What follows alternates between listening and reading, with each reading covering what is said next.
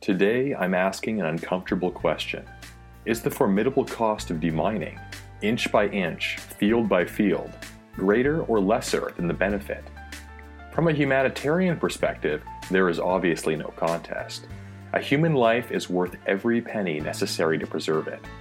But with a limited number of aid dollars to spread around, and a continuously growing number of crises and projects to spend them on, how do we evaluate the economic benefit of demining and find ways to make it more efficient?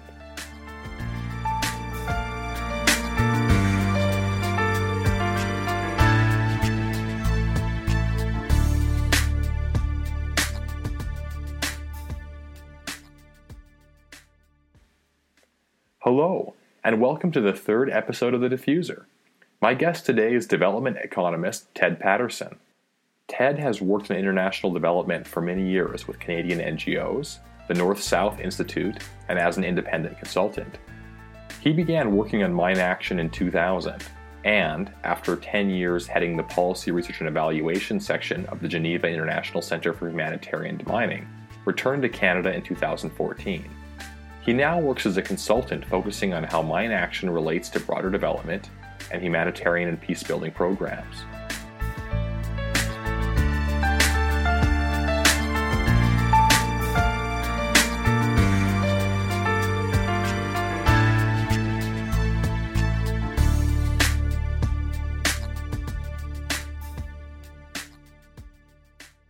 Well, hey, Ted, and thanks for coming on The Diffuser. Well, thanks very much for having me. So I want to talk to you today about three key areas. First, I'm interested in the economics of demining. Yeah. Besides the fact that landmines are dangerous and indiscriminate, I also want to ask kind of why we should spend scarce aid dollars, both as private individuals and also as governments, on demining work. Second, I want to talk about 2025 goal for global landmine eradication. And third, I want to talk about Canada's record on mine action. So are you ready for that? Sure. Shoot, as they say. Well, first of all, demine economics. Demining is slow, dangerous, and expensive work. So how do the benefits outweigh the cost of demining? I know that you've written on Cambodia in the past, and so why don't you kind of use Cambodia as a case example for explaining why demining is a very positive way to, say, increase life expectancy and agricultural production and just overall quality of life in countries that have a significant demining contamination? If I could, before I turn to the case of Cambodia, give you a little bit of background on what I refer to as the dismal science meets a global atrocity, sort of the economics of mine action. My first assignment in mine action was commissioned in 1999, and we had a meeting in Washington, D.C. The week of the meeting, the first ever academic publication on cost-benefit analysis of demining came out, and the case was Cambodia. Anyway, and it found that net benefit of demining Cambodia was minus $3 billion. Wow. So we were faced with, we're working on the socioeconomics, and already somebody's come out and found this case in Cambodia. In fact, the article was laughably flawed, just in terms of the economic analysis of underlying flawed data. The economic analysis itself was wrong. So he basically overstated the costs in present value terms, if that means anything to anybody, but by something like 1,100%. So 11 times, and it was really not very useful, but it was doing a lot of damage in terms of donors. Not that many donors would be aware of something in a journal of development economics, but it is a well-known journal, and the economists in the donor agencies were raising questions: why on earth would we support this? Explain to me for a second here what a net benefit of negative $3 billion actually means to the common layperson. Like, how does that actually include? Yeah, it was basically he estimated it would cost 30 million US dollars a year for 20 years. And then on the benefit side, he looked at agricultural productivity. He used the wrong figure and didn't allow for any economic growth in Cambodia after, as they were recovering from their horrible conflict. So that was a bit dodgy. And he allowed for the cost of treating people. Now, we didn't know how many people were actually being injured by landmines, how many were actually getting to be treated, and how effectively that they were treated. We didn't know any of that, but he came with a very low value of life, of basically just the agricultural production that they would lose over 20 years. So the net benefit is the cost minus the benefit. So or the benefit minus the cost, sorry. And he did that calculation based on the numbers he came up with, and he came up with minus 2.9 billion US dollars or something like that. However, he had what is called discounted the future value of economic benefits. He discounted the benefits, but he forgot to discount the costs. So $30 million in today's dollars is worth a lot more than $30 million in 20 years from now, in 2019. So we got the economic calculations, the mere manipulations, entirely wrong. And so the report that you put out with your colleagues was taking note of these discrepancies that you believed were in the original report. Yeah, I wrote a commentary which was published in this academic journal of development economics, and we also put out a joint publication, UNDP and Geneva International Center for Humanitarian Demining, called Socioeconomic Approaches to Mine Action. In that, I also did sort of what I consider the first proper cost-benefit analysis of a mine action program, and I used Laos and to a lesser extent Mozambique. So based on my analysis, it seemed that much of the demining was delivered a net benefit. Even in very narrow terms, not taking into account the value of a human life and that type of thing.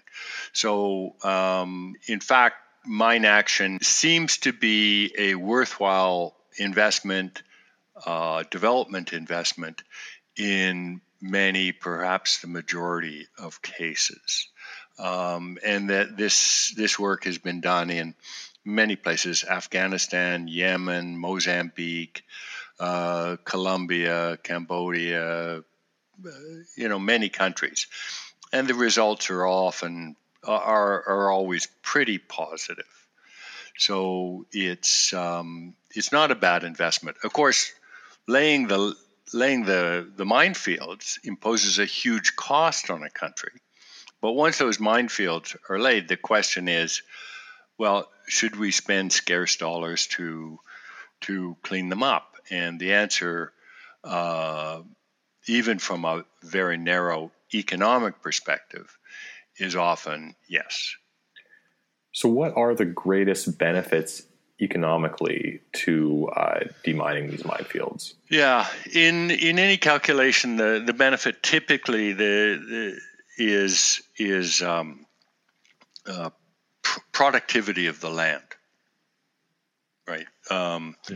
So, but there's four general benefits that underpin any demining. First, saving lives and limbs.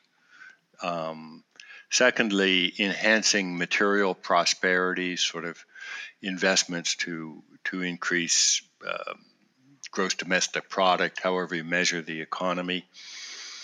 Thirdly, reducing poverty, which is sort of investments not for general economic growth, but to bring up particularly disadvantaged people, more targeted at that type of thing.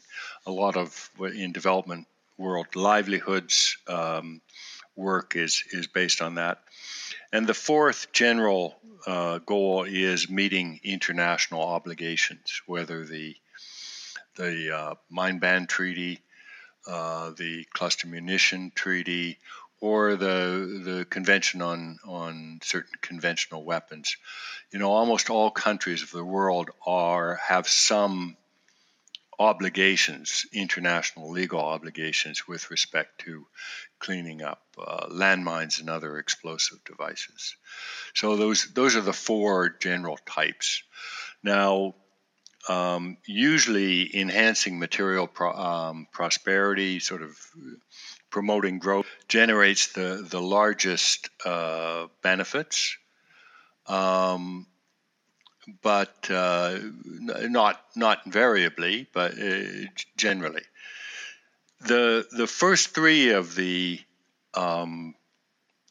underlying objectives that we have in promoting demining really relate to the geographic location. So the specific benefits depend on how close the minefield is to, a village or a road or water for agriculture, and how dangerous it is. Is it close to paths, or does it block assets that people need? That type of thing. They're derived pretty much from the geographic location. So it varies as, the answers vary as much as the geography varies. That's really interesting. Like I find this topic fascinating in some ways, because first of all, I'm getting a lesson in economics, obviously, which I haven't considered before, but also because the arguments often for demining that were put forward from the ICBL campaign of the 90s onward have been usually on a humanitarian and human rights grounds. Right. So demining, obviously, or landmines are horrendous. They're indiscriminate. They're dangerous. They do tremendous violence to women and children, and that's why they should be removed. How do you reconcile, in some ways, those two halves of the demining coin, or the two different arguments that are put forward for the same purpose? Yeah, well, I guess there's a few reasons. One is that although one is this whole issue of valuing a human life, which some people feel distasteful, inherently distasteful, and so they just don't want to talk about it. And even for those who don't find it inherently distasteful, it's something, like I would say, it's important to know, or at least order of magnitude, how valuable people, the values people place on their lives in order to make appropriate decisions on behalf or alongside those people. There's a problem with demining for human safety, because we've never discovered a way of predicting how many accidents will occur in future on a minefield, right? So we can track how many there were in this minefield in the past, although even that tracking, just after a conflict or something like that, the data are incomplete, often inaccurate. So it's hard to quantify how much additional safety you're buying when you clear a particular minefield. So when basically when you want to operationalize this humanitarian imperative, you have a certain budget for the year, a certain number of assets. You have to decide, well, what are our priorities? Which minefields are we going to clear first? In a place like Cambodia, you've got, at least a 20 or 30 year job ahead of you. Which ones do we do first? So this kind of economic analysis is used in order to, as an input into the prioritization decisions to point out what type of land should be cleared first to bring the greatest benefit to the local people, right? So it's not because we want to turn it into primarily an economic issue. We do the economic analysis in order to inform national authorities and operators about priorities. That makes a lot of sense to me. Wow. I never quite thought about how landmine fields were chosen to be demined and what order they should be demined in. Yeah, there's been a lot of work on that in mine action, and we've done a pretty good job, much better job than in the early days. Yeah. And I noticed that you've also written a report, I believe in 2008, which kind of talks about the Cambodian mine action strategy going forward and their, I think, 2009 application for an extension of their landmine eradication deadline. Mm-hmm. And we can talk about that a bit in a second, but I also wanted to move on a little bit to you and your experience with Canada. Now, Canada obviously was heavily involved in the landmine eradication or movement. The Ottawa process was obviously carried out in Canada. The Ottawa Treaty was signed in Canada. And you, over the last couple of years, have been a pretty significant advocate for Canada refocusing some international aid as well as some policy upon landmine eradication around the world. You've written some op-eds. You've been a prominent speaker on the subject. What's kind of your opinion on Canada's commitment to mine action, both historically as well as in the more contemporary setting? Can you talk a bit about areas where we could be improving as a nation in our commitment to this historic issue? Yeah, well, just for the record, I mean, Canada was I think, a very good and responsible donor and states party to the Ottawa Convention.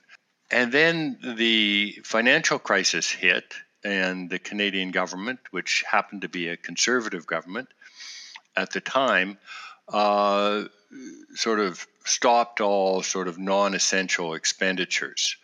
And one of the things that was hit very hard was expenditures in support of the Ottawa Convention. So Canadian support fell, I think, about 85% from its peak, something like in US dollars, like $40 million a year, to under $5 million a year. So a huge, dramatic and rapid collapse in support. But just as importantly, it didn't issue any new strategy, and it broke up these groups in CETA, Foreign Affairs, and Ministry of Defense that were focusing on implementing Canadian landmine policy, mine action policy.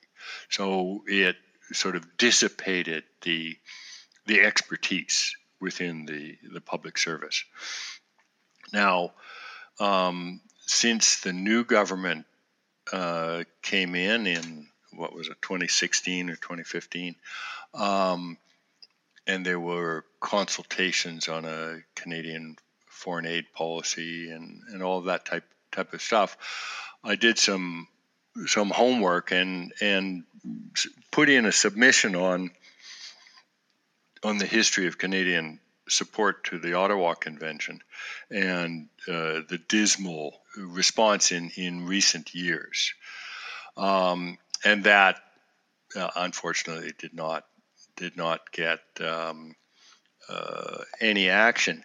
You'll never meet anyone who's against supporting mine action, but the absence of a strategy, the absence of a group of public servants who are working on the issue and are become truly expert with experience, means that there's not much internal push when decisions come up at every level.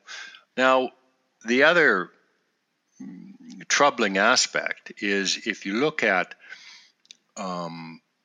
donor funding for mine action internationally, it's been remarkably constant over many years at about, just under $500 million a year US when you add it all up.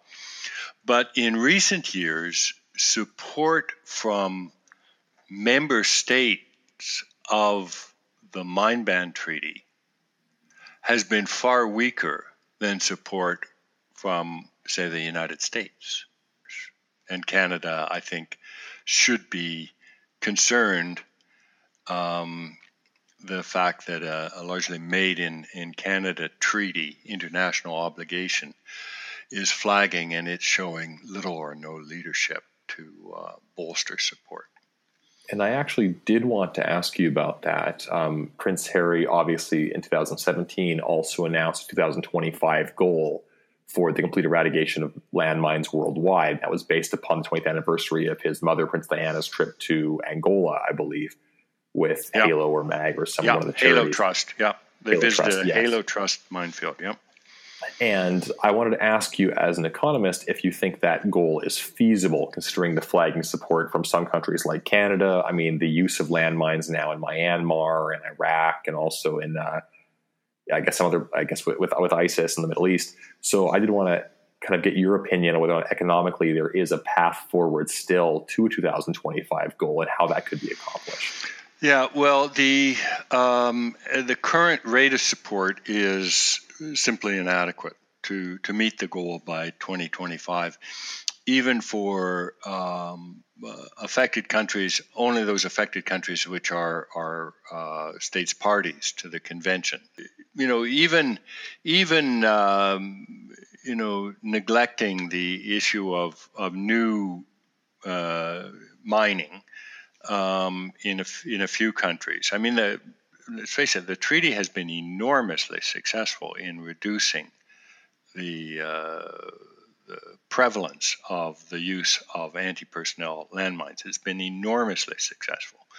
Yeah, it definitely has. So there are a few places where it pops up again, but there's a lot of international outrage going along with that. So it certainly is nowhere near what it used to be in the bad old days before, say, 1995. But international support, financial support, is one way of measuring that, is simply inadequate to achieve clearance of all the known legacy minefields in places like Cambodia and Afghanistan and Angola, and that's very troubling. I guess of those, I know actually Afghanistan the best. They have a tremendously good mine action program. It is probably the most successful component of the public sector in Afghanistan. It works when everything else doesn't. It works in contested areas. It works in areas under control of the Taliban in some cases. And it's productive, it's cost effective, it's tremendously professional. And the level of support to them is simply inadequate. But this is Afghan-run, Afghan-owned now. But it's a very poor country, and demining, even when it's it delivers good returns, even in narrow economic terms. Afghanistan's fighting a war. They don't have the money to clear up all their landmines. The funding support is not adequate to meet that goal. However, the economic analysis is actually pretty positive. And to explain that, I'll go back to this fourth general objective of any demining is meeting international obligations. Now, once you factor that in, as a country, an affected country, let's take Mozambique, which was the first of the very heavily mined countries to achieve completion. As they come close to completion, in fact, they get greater donor support. And there's also greater local government commitment. They really get collectively the act together. And this isn't that surprising. Psychologists call it a goal gradient. Even hamsters on a wheel, when they get close to the end, they run faster. It's a very deep set psychological response to coming close to the end of something. There's one other complication I would add and illustrate with Afghanistan. About half of the remaining mined areas are on the tops of mountains or other completely inaccessible areas. And because the Russians, these are Russian mines, used to dump them out of planes and helicopters, and they were into fulfilling their 5-year plan for dropping landmines. They didn't really care where they fell. It was that kind of dynamic going on. So, according to the Ottawa Convention, those are, because they're known mined areas, there's an obligation to clear them. And you can't complete without meeting that obligation. It's hard to ask, the government of Afghanistan and its donors to spend scarce dollars on clearing the tops of mountains that pose no foreseeable risk to any human being. Yeah, it's easier to put up a sign or some red tape and say you just don't go over this area, and obviously it's not going to. So if we go back and why is the Mine Ban Treaty there? It's to protect innocent civilians from anti-personnel landmines. If there are anti-personnel landmines that everybody getting around can agree, well, that poses no risk to any civilian anywhere. You don't have to do that, and you can still meet your obligations and complete demining of all known mine action. So I categorize that as it's principled, but it's also practical in saying, well, if there are some minefields that don't pose a risk to any civilians, then we don't have to clear them, at least not today, and we would only clear them if and when they did pose a risk to civilians.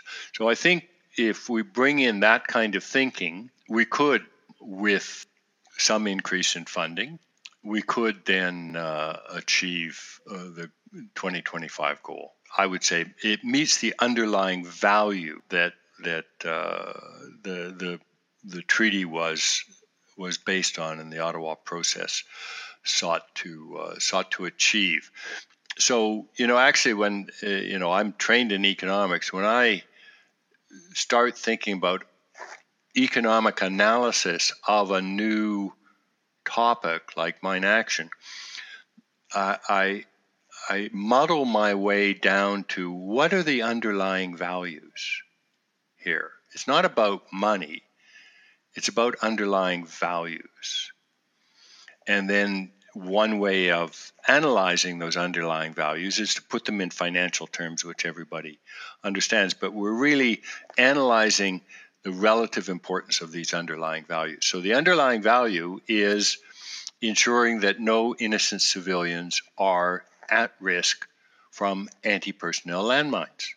Adhering to that value means we don't have to clear the mountaintops of Afghanistan. And we can set a more useful and concrete objective and still stay true to the spirit of the Ottawa Convention. Well, thank you, Ted. That's probably the most clear-headed and realistic analysis I've heard of a way to meet the 2025 goal, as well as the strategy behind the choices made when deciding which minefields to actually focus on. I really appreciate that. Thanks for coming on the diffuser. Do you have any final words?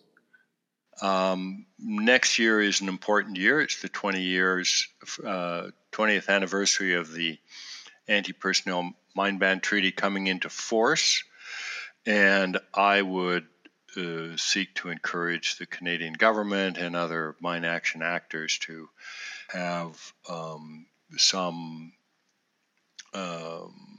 public, events, but as well to engage more coherently and strategically along the lines I said. And next year will be an important one. Well, at the Canadian Landmine Foundation, that's a big part of our mandate as well. So we're looking forward to doing some of that convincing next year, and definitely hope that Canada becomes more involved. Fabulous. Good. We're on side. Well, have a wonderful day, and thanks for coming on the diffuser. Yeah, thanks very much, Paul.